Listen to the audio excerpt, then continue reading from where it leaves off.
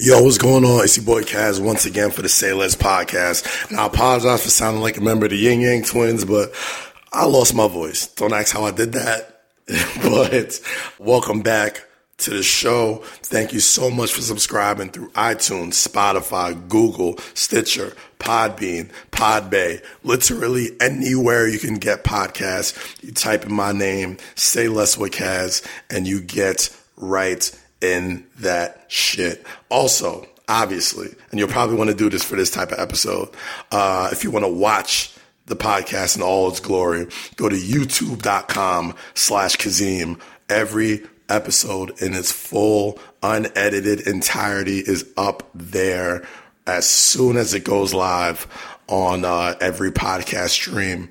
So today's episode features an NBA legend, an two-time All-Star, one of the We Believe Warriors, the man who spearheaded that entire incredible run from the Golden State Warriors back in '07, and one of the greatest point guards to ever play the game, especially coming out of UCLA. And that doesn't even scratch the surface of his accomplishments just in life. I mean, when it comes to entrepreneurship, being an early investor in Vitamin Water, when it comes to being a part of the Screen Actors Guild and being in movies and producing shows and producing films and doing all this stuff, Baron Davis is truly a one-of-a-kind person. We talk about everything. It's a great 1 hour conversation about his life, the game, players he loves to watch, those We Believe Warriors, just the Hollywood hustle, being in the Bay, everything, man. If you want to get into the game, this is a guy that you absolutely need to listen to, watch his moves. He is a brand upon himself, and he's been absolutely smoking it and killing it ever since retirement. So get into this interview with B. Diddy. It was also his birthday 2 days ago, so happy birthday to him. And just having the opportunity to talk to my mans throughout this crazy time that we're living in was really dope, and it was great to connect with him once again. So with all that being said, Emilio, hit the motherfucking music.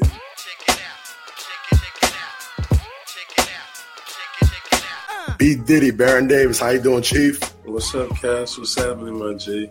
I'm living, man. I'm living. So, I mean, obviously, doing the best I can given the circumstances in the world, So, obviously, first question I want to ask you is, how's family? How's everything been holding up for you with this whole, social distancing quarantine thing going on? That's cool, man. Just more time with family, more time to connect, more time to, do some soul searching. Our kids are good. Kids getting more and more creative by the day. So, I think that's the most important thing.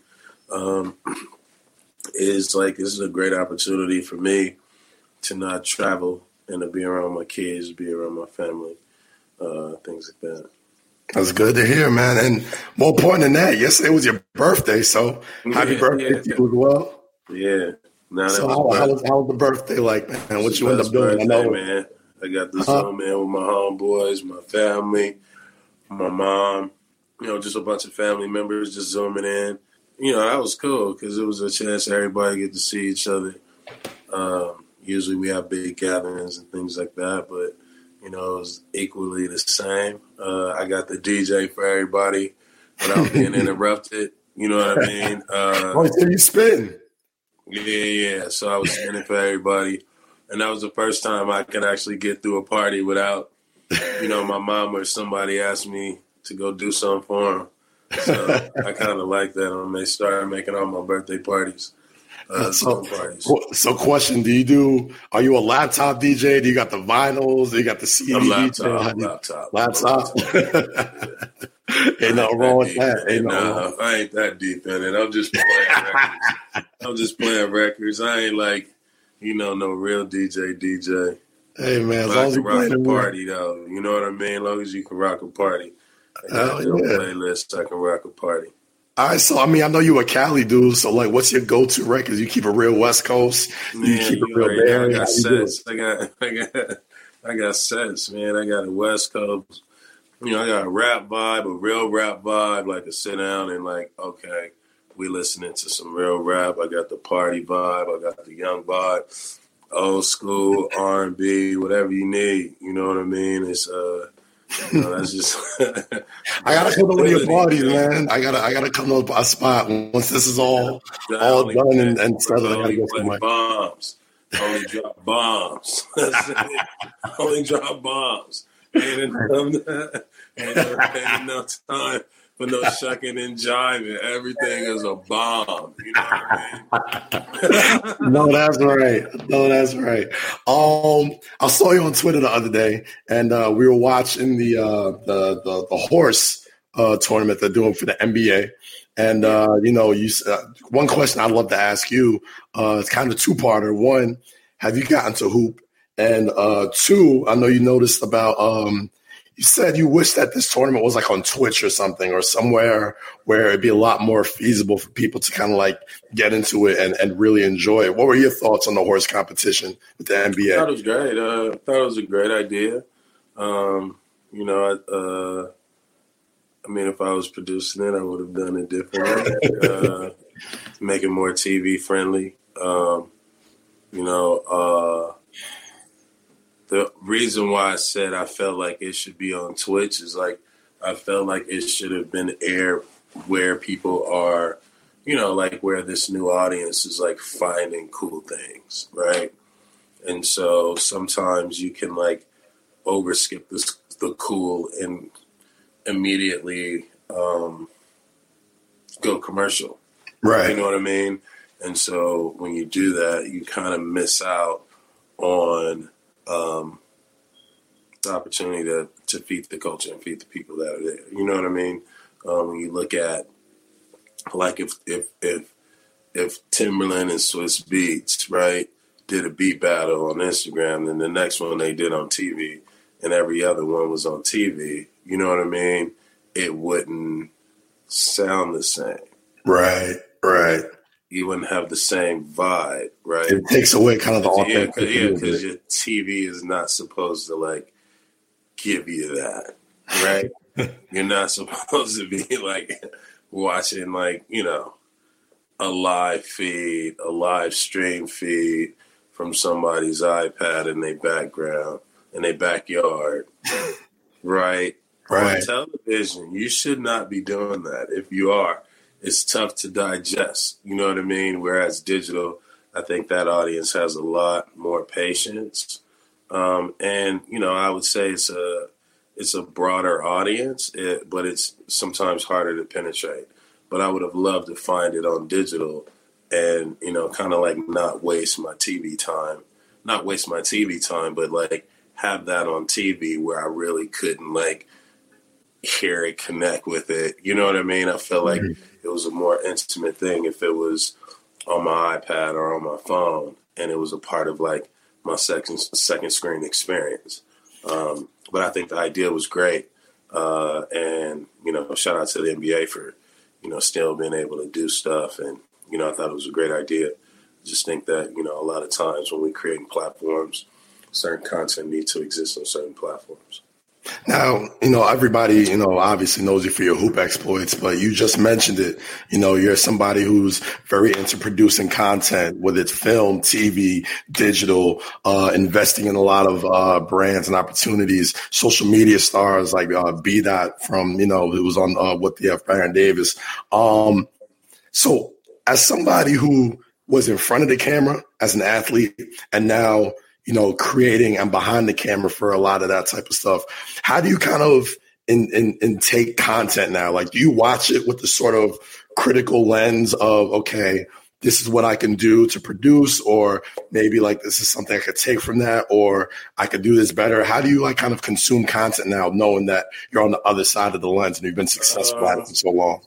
Well, one, I always appreciate, you know, every and all content pretty much is put out there. Because it takes a lot of hard work. It takes a lot of communication and execution to pull it off. So it's always like, you know, like humbly kind of diving into it and trying to be as open as possible. You know what I mean? Like, so not expect anything, and then from that, just take it as a learning experience and say, all right, this is a part of my film class. This is a part of my, TV and production class. And so I go back, if I watch a series or something, I give a report on it. You know what I mean? Because I think it ultimately is going to help me. And what I want to build with Slick is pick out the right shows for our audience and make sure that the right people are creating the right shows on the right platforms for the right audience. So tell me about Slick. I know it's you launched it pretty recently, and it stands for Sports Lifestyle and Culture. Tell me about the genesis of that, and what you're bringing to the table with this company that a lot of companies you may not be bringing to it. What does the Baron Davis lens on production and creating content differ from other places? Well, I think it's more so like it's the I in Slick, right? The inclusiveness, the insider, right? It's the innovation, right? And talking about like being inside of culture, right? That means you got to go a little bit deeper. You know what I mean? That means it's like I'd rather, produce documentaries and formats and things like that are going to be culturally relevant and things that we could always like duplicate and stand the test of time, right? And so really just kind of like understanding what and how we consume the way we consume it, and then looking at, what's out there and say, all right, well, how can we do, what does our version of a 30 for 30 look like, right? We're not ESPN, so, we want to do something a little different, right? So our tone may be a little different. We want to go more high school, more LA high school first, and then start to expand to other, high school docs and things like that. So it's really, and then it's also giving the insider, right, the opportunity to tell a story from their perspective. Like when do you ever see a documentary that is told by like an athlete's peers, more so sports writers, you know what I mean, or sports reporters, right?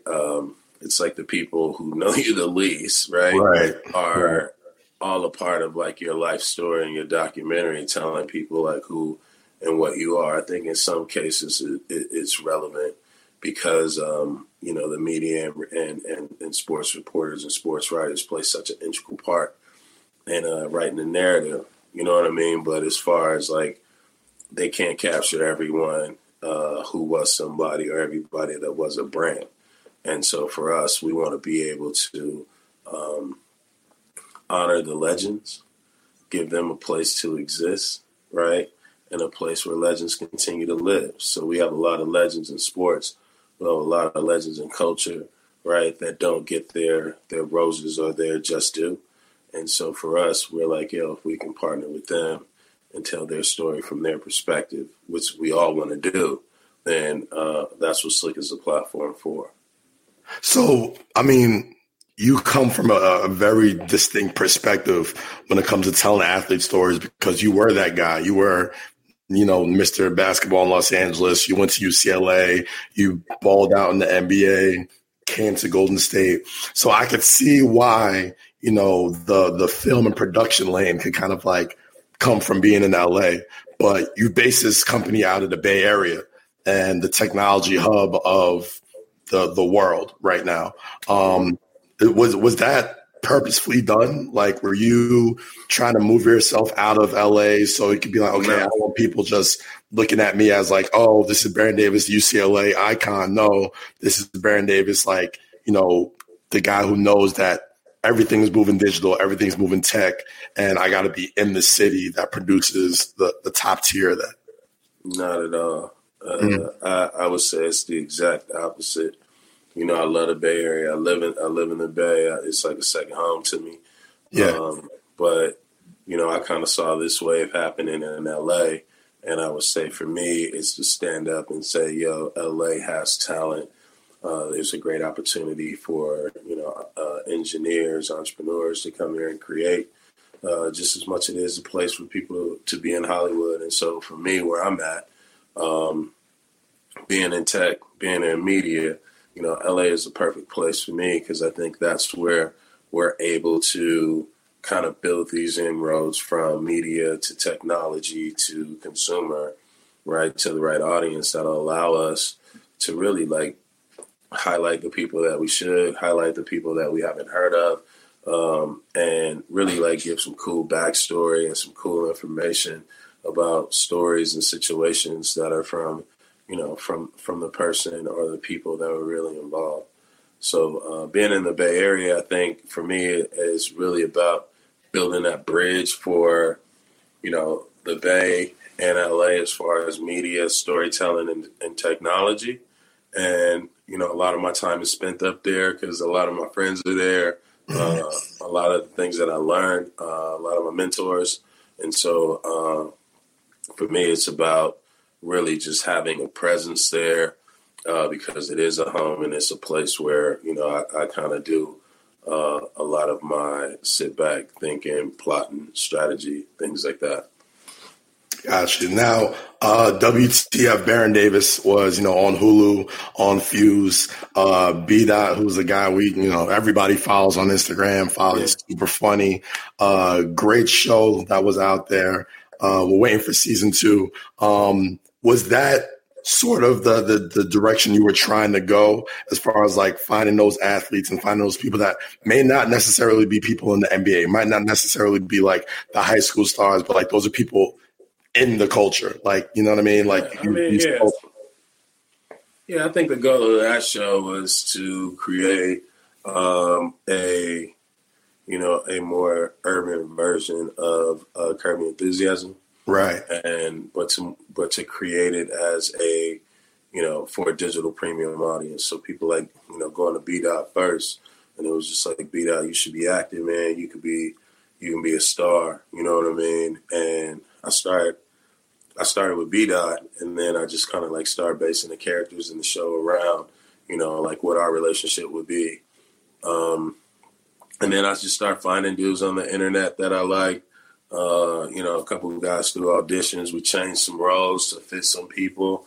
And, I think the beauty of the show was the fact that, we showed that we can do high quality content with people who haven't been given a chance. So if you give the right people a chance, right, you can come out with something that, no matter what television says, like, everybody is expecting a season 2 and wants a season 2. So that just increased our chances for that.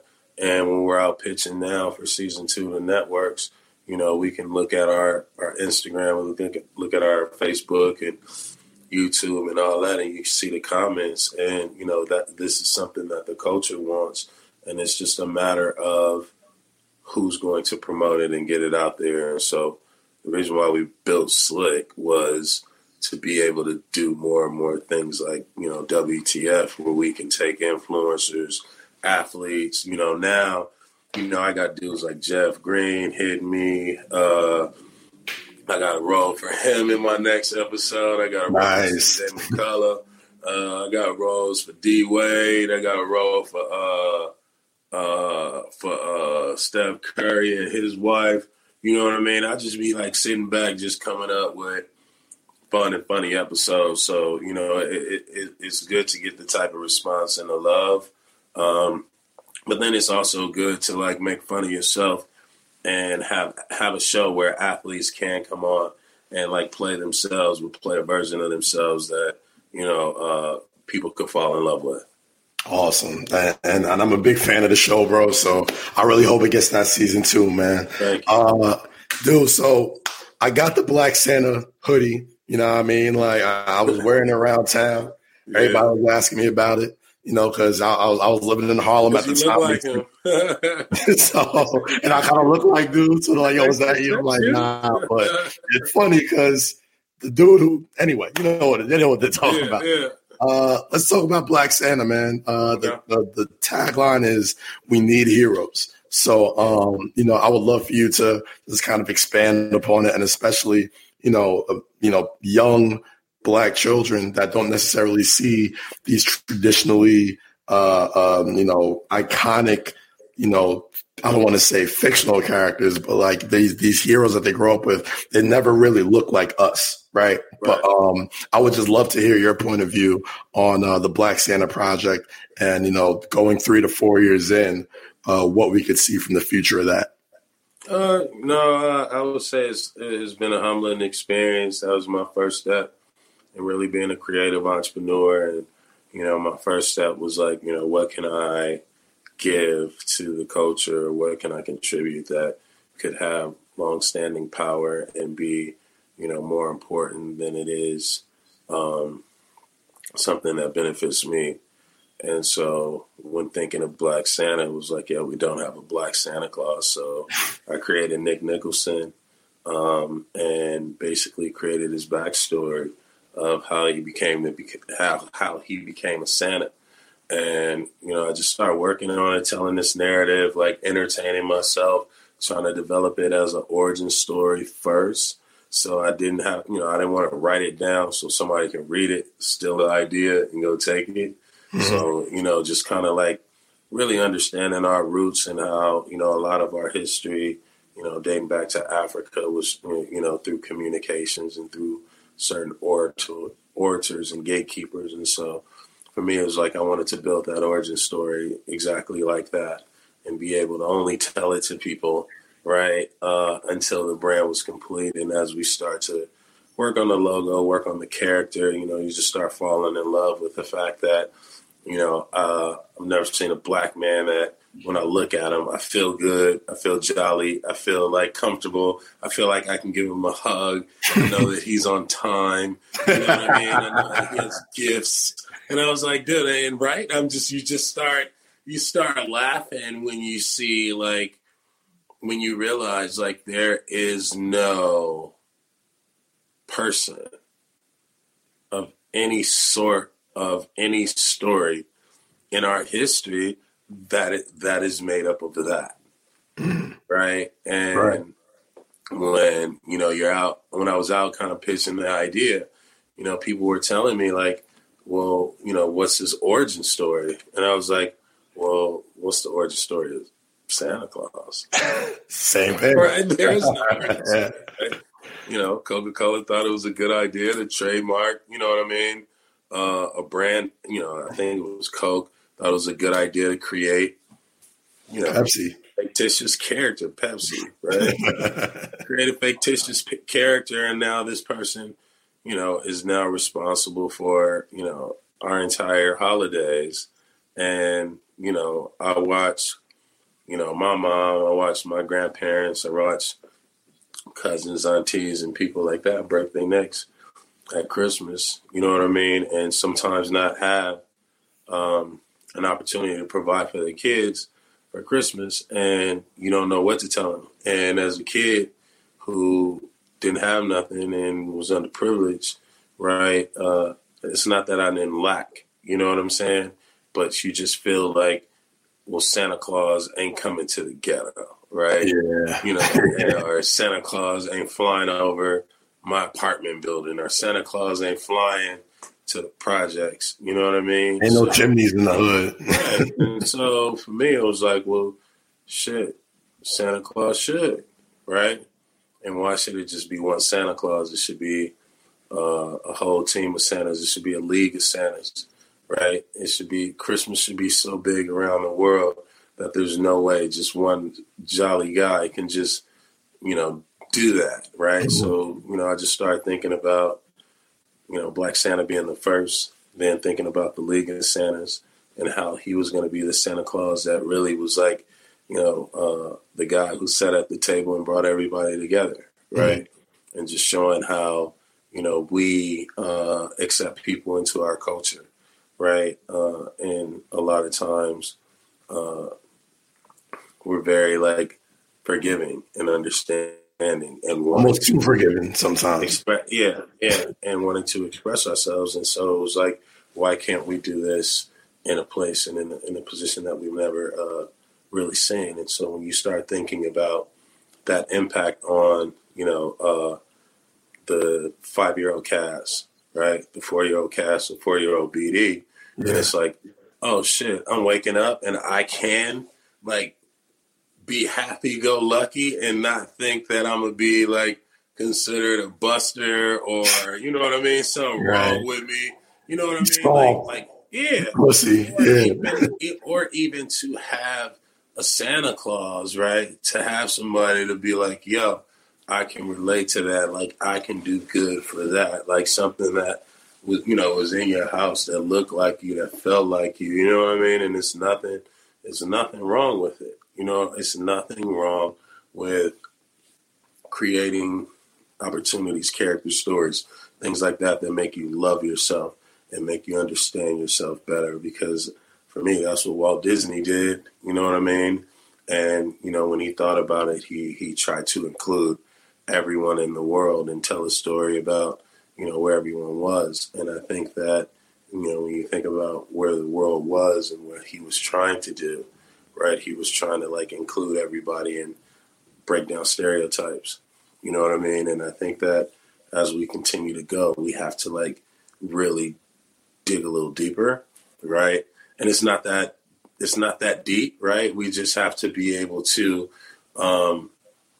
accept all forms of art, right? Accept ourselves, support ourselves, love ourselves, find stories, find things that can represent us, that, can tie into the things that we love to do as a community and as a culture. And so for me, that's like how I build, how I create, is like, what is the overall message? If it's a character like Black Santa, is like, giving has no season, right? That's our slogan. Bless someone, that's our slogan, right? And, Black Santa, his whole thing was, as he was studying become a Santa Claus, he was like studying so hard that he fell asleep. He started studying the naughty list. And he realized that, wow, there's a lot of kids on this naughty list. And so when he went to check the naughty list, he saw, he was just checking a kid's name, and he started doing some research, right? And the more research he did, he realized that the kid wasn't actually naughty, right?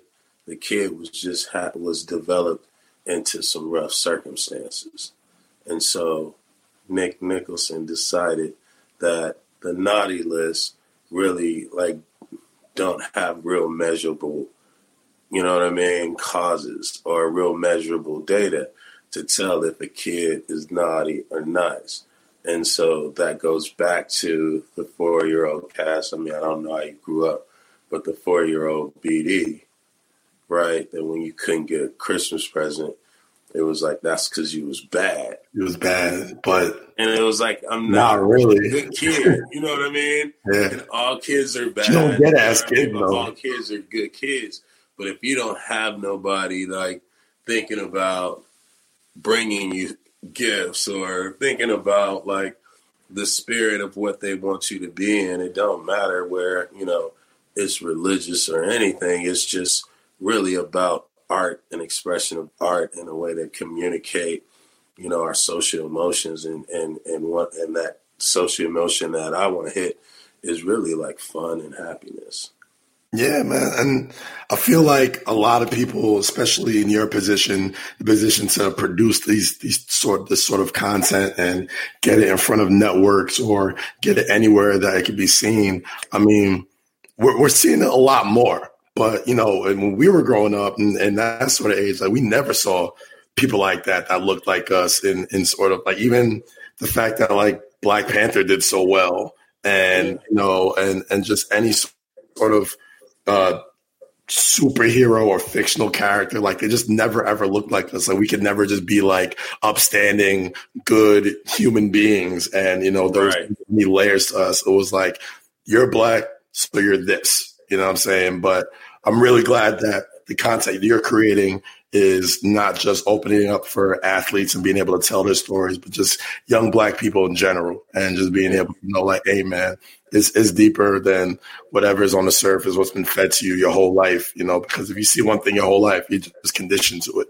Right. And it takes a lot of unconditioning to create things that are very that make a lot of sense. And in the long run, great, it does well and people watch it. But, you're creating something that is instilled in young people that, you don't have to be like this. You don't have to be seen as this sort of stereotype that's been put out there that you had nothing to do with. You know what I'm saying? Right.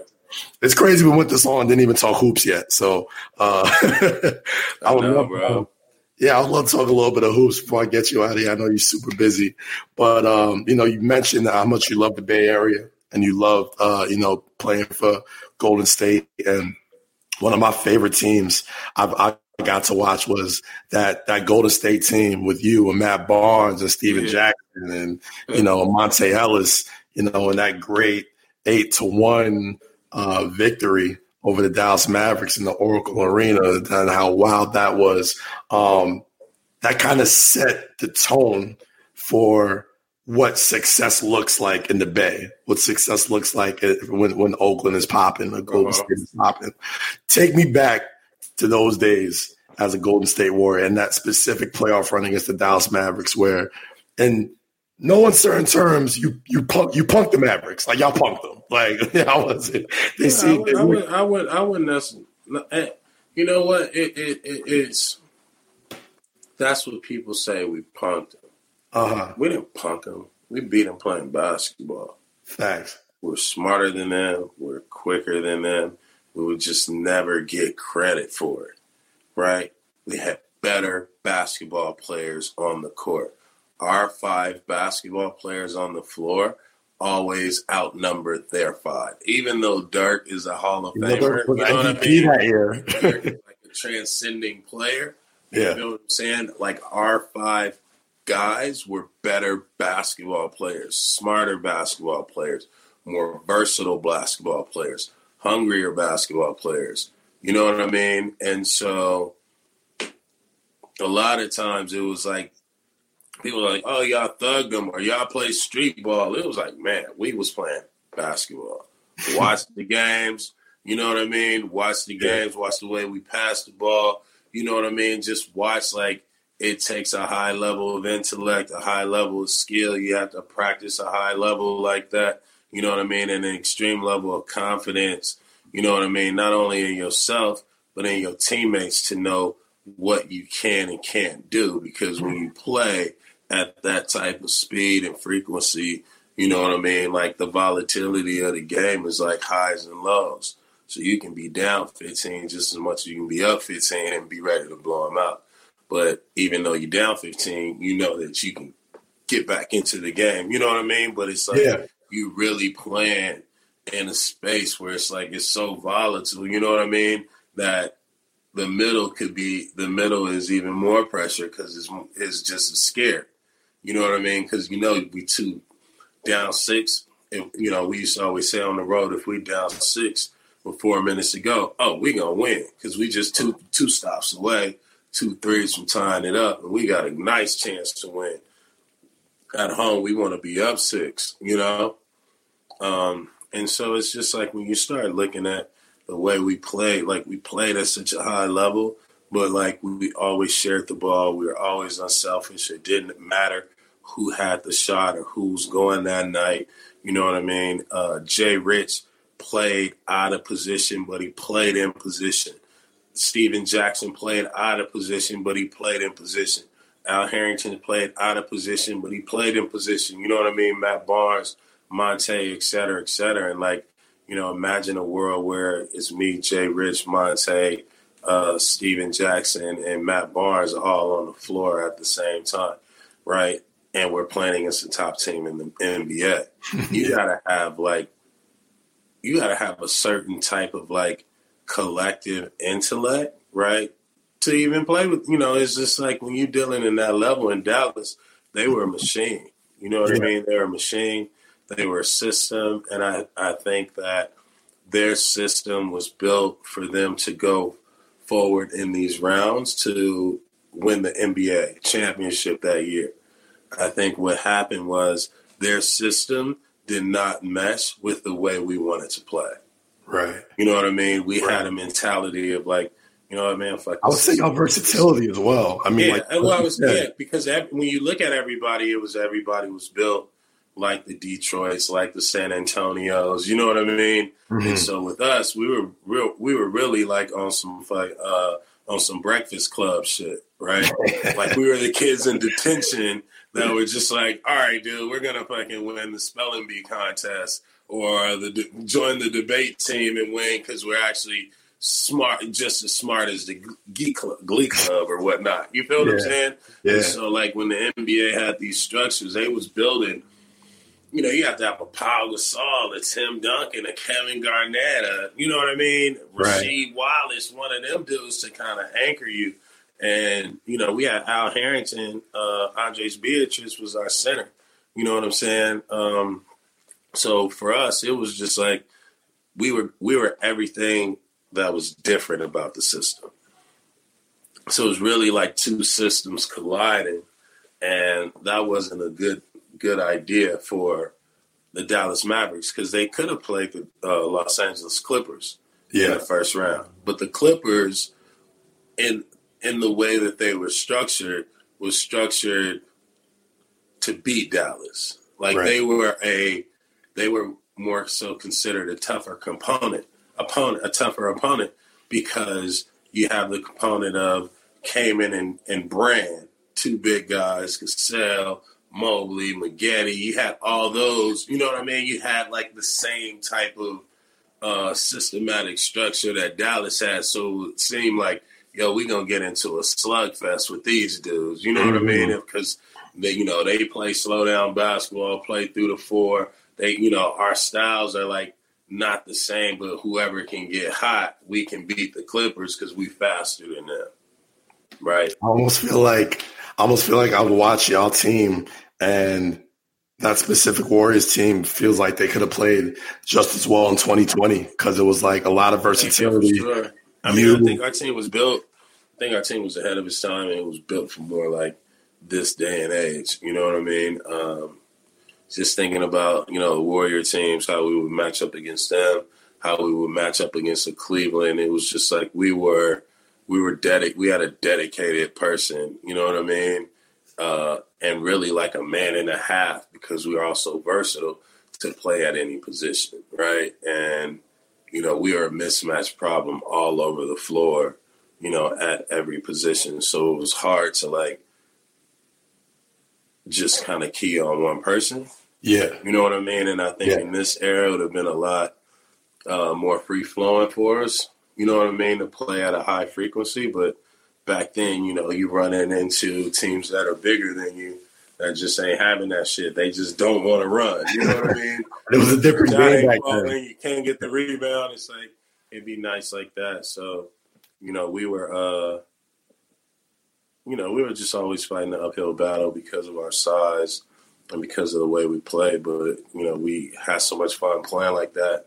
And we got so much smarter as basketball players, understanding, how to read defenses, how to read offenses, how to like take advantage of the game, understanding when the team is out of sync, understanding moments, right? How critical moments could really like set us up for the end to be able to win or, get hot, you know what I mean? And so I think, just kind of like that style and that culture and, getting back to the playoffs and breaking that curse. Because, people in the Bay Area thought that they were cursed and we would never get back to the playoffs. So when we got to the playoffs, it was almost like we won the championship. And we beat Dallas, you know what I mean? It was like, for sure we won the championship. So it was almost like, like the Beauty and the Beast thing. Like the Beast was no more like an ugly beast. Like, you know what I mean? Like, playing in Oakland was no more like an ugly thing or like a graveyard. I remember when I walked in there in the first week I got traded there, they were like, yo, so what do you feel about the first week? I said, I feel like it's a cemetery, dude. And, like we just got to get fired up and motivated about shit, just loving the play no matter what the politics are. Like, we getting 17,000 people at the 16,000 people at the game, and like the Warriors have always sucked. You know what I mean? So like, but it's 16,000 people in here. You know what I mean? I come from places. I was coming from places where we'd be lucky to get 8, 10. You know what I mean? And we were terrible. You know what I mean? So it wasn't like, you know, I looked in that arena and was like, yo, it's cracking in here. How can we not, you know what I mean, go out and get busy? You know, because they're going to come back. And I was like, yo, if we can win here, man, I'm telling you, this place is going to erupt. And I think that's what kind of like spearhead, you know, people start looking at Golden State as like, yo, that could be a dope franchise. And start, you know, just the ownership moved in, management moved in. They start looking at, you know, doing the right things. They start bringing the right people in and created that right atmosphere and energy. And I think that what we did was we kind of broke the mold, right? That we're not losers. You know what I mean? We broke that mold. And even though we beat Dallas, we came back, we didn't make it the next year, and everybody kind of broke up. It just showed you that they were still used to losing.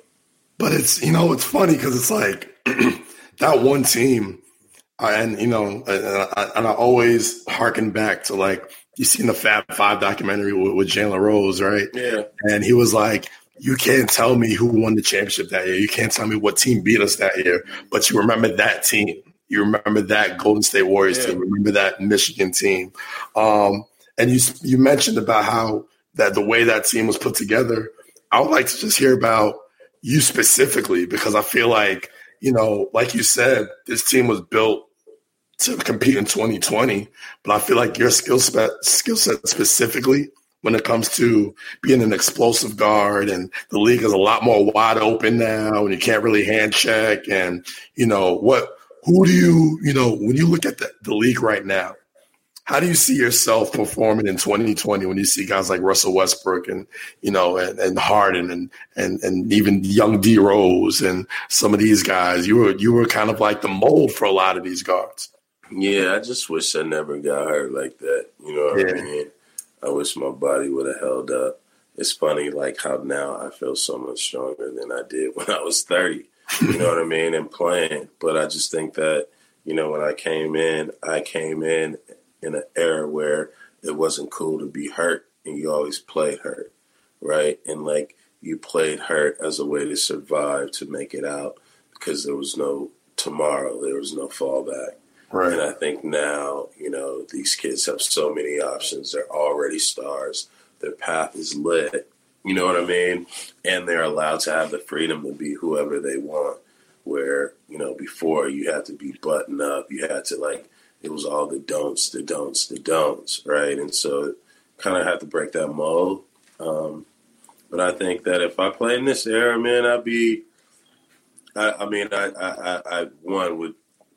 would only say that I would be my own original person, you know what I mean, and my own original player. So, you know,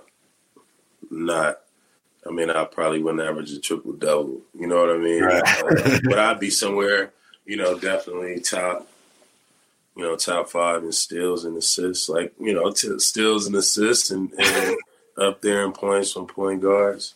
You know, I play defense too, so. Speaking of which, I still feel like I can play, though. I feel like I can average like 10 points, 10 points off the bench or something, 5. I mean, you know, I'm a Knicks guy, so like even on your last legs, you still had some of them games. I was like, yo, BD still got something in there. Getting down, bro. I be getting down. I mean, you know, as long as you can dribble. That's why I tell my kids at 4 and 5, I'm like, yo, if you can dribble, yo, and you can pass the ball, like, you know, you can play a long time. You know what I mean? Other than that, just learn how to make some layups and get a jumper that look decent and go in. If it look cool when you shoot it and you got confidence, it'll go in. Hell yeah.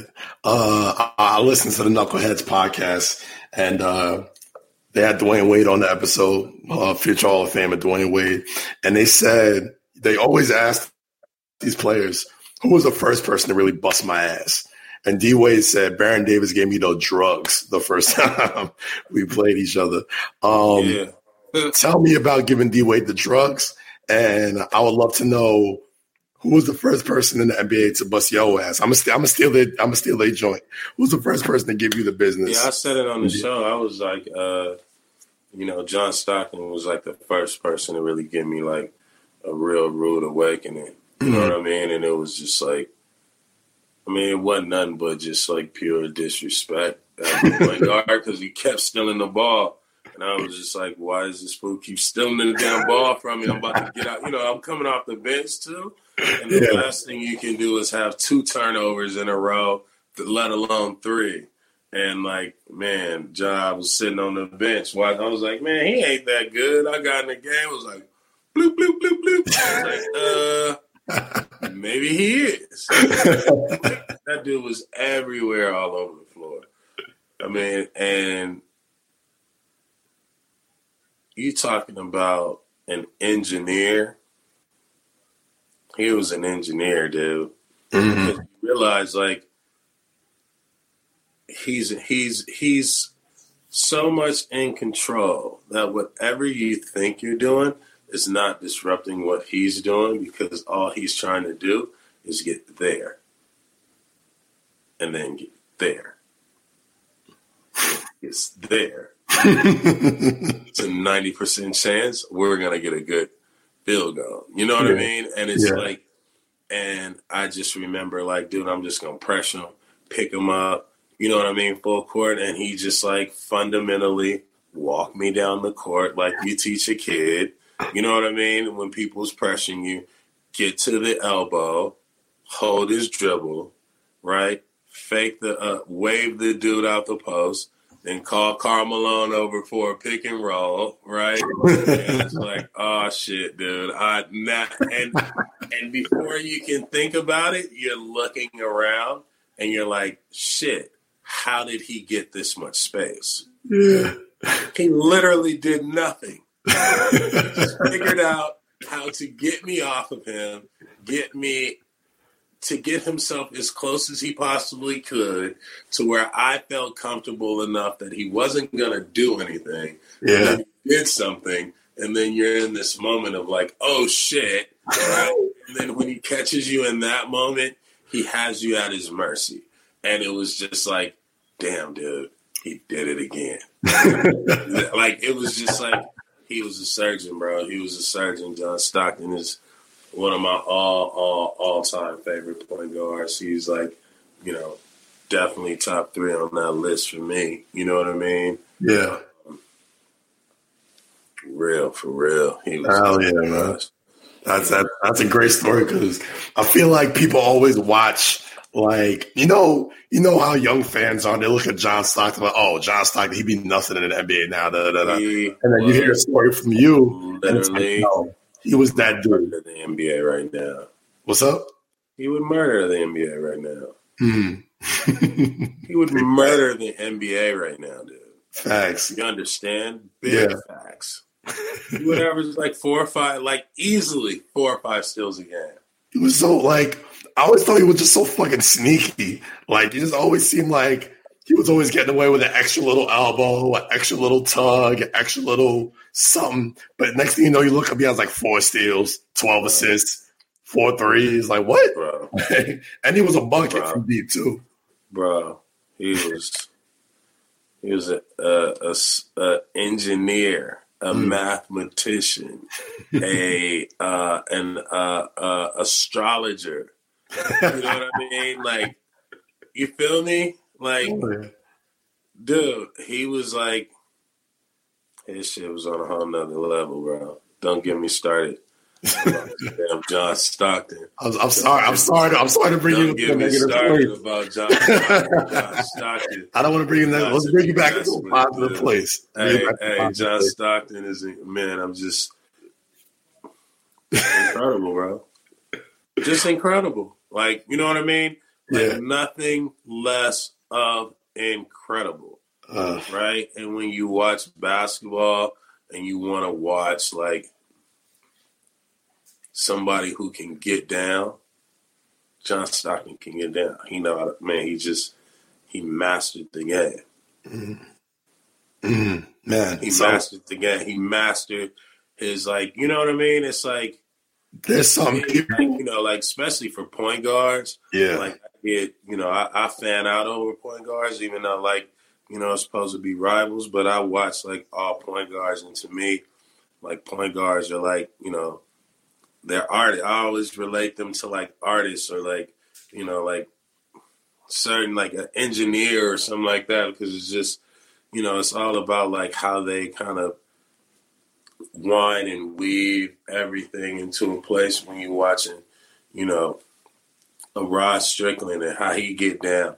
Yeah. You know what I mean? You watching a Nick Van Exel and his get down. You feel what I'm saying? Like you start really starting watching like Derrick Rose, and you can appreciate, you know, all the things and all the attributes that he have, and you start saying, okay, like damn dog, I like how he paint, like he get down. You know what I mean? Do you have a favorite point guard you like to watch right now? Of course, I like watching Steph Curry. Yeah. I like watching James Harden and Russ. I still like watching Chris Paul. I like the kid Shy Glizzy. I like watching Trae Young. Who else do I like? Dame Lillard. I love Dame Lillard. I love Kemba Walker. I love his get down. I like De'Aaron Fox. You know, when he free. You know what I mean? When he just free and exploring. I love Alonzo Ball game. You know, Drew Holiday, that's my youngin'. I think Lonzo Ball is like he an artist. He can paint too. You know what I mean? And I can't wait to see like once he become the point guard shit is like some like it's like the hardest position to play because you got to quarterback in the NFL. Everybody, yeah. And so now you seeing him with Zion and some people around, you gonna start seeing him. You know, I think do some amazing things. I mean, what other point guards is it in the league? I mean, you name them, and I will tell you, like, you know. I mean, we got Kyle Lowry. What do you think of Ben Simmons?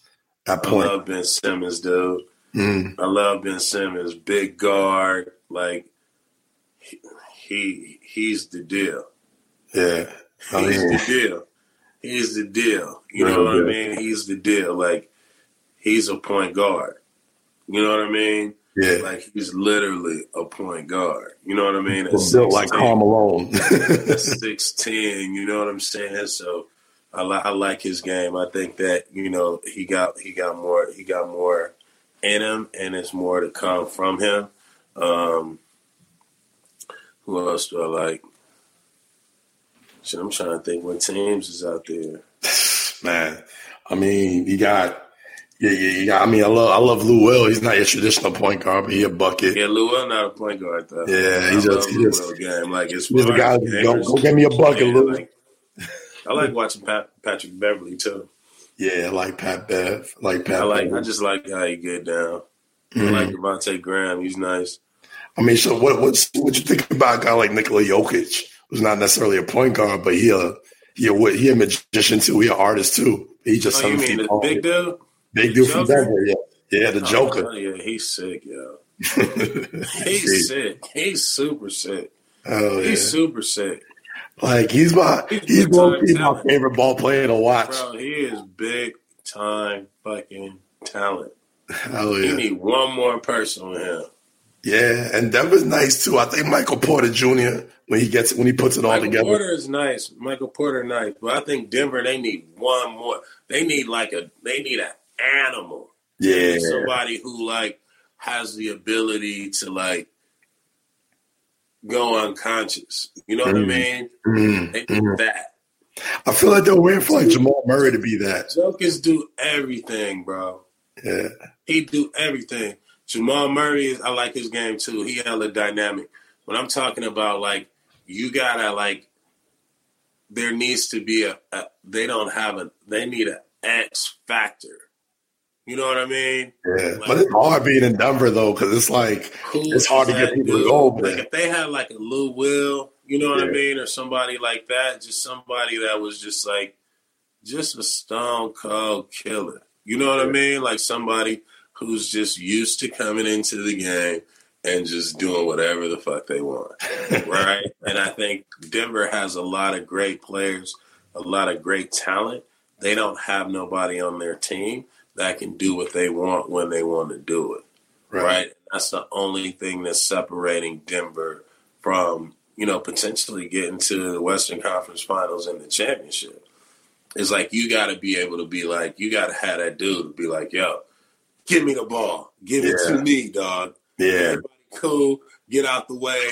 Oh, it's a double team. I'm not tripping. Doesn't matter. Yeah. You gotta have that with him. You know what I mean? Like, or somebody with like that mentality, right? Like that tooth and nail, like that go-to. Somebody who was just born to take big shots and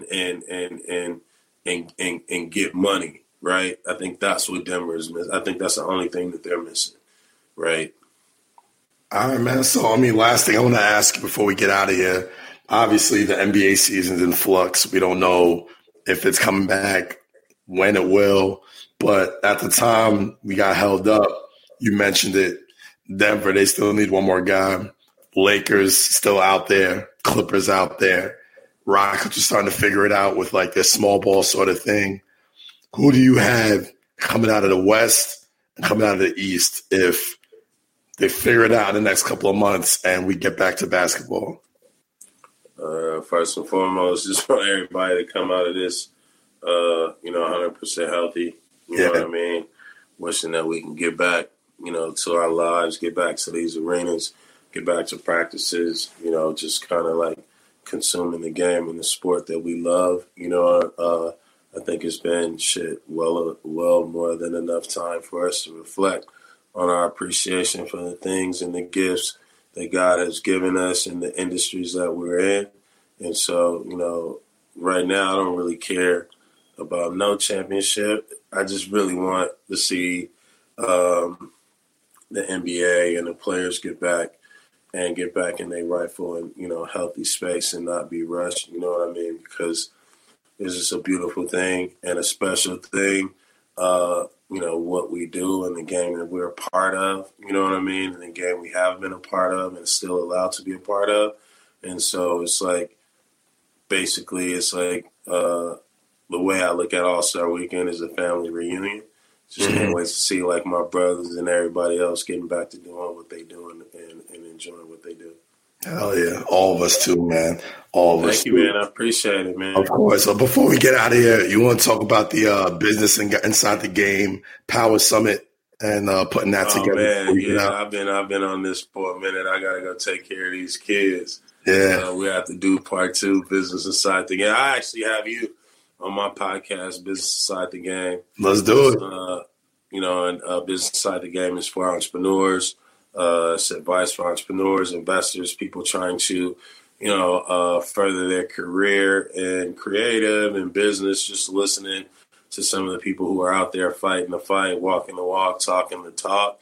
And it's really, that I, again, is for inside, right? It's like we want to be inside the business of sports, inside the business of basketball and tech, commerce, finance, things like that, and be able to give tools and opportunities to the 99% that the 1% will have. So that's pretty much what we're doing, and we're talking about it right now over live stream, over podcast.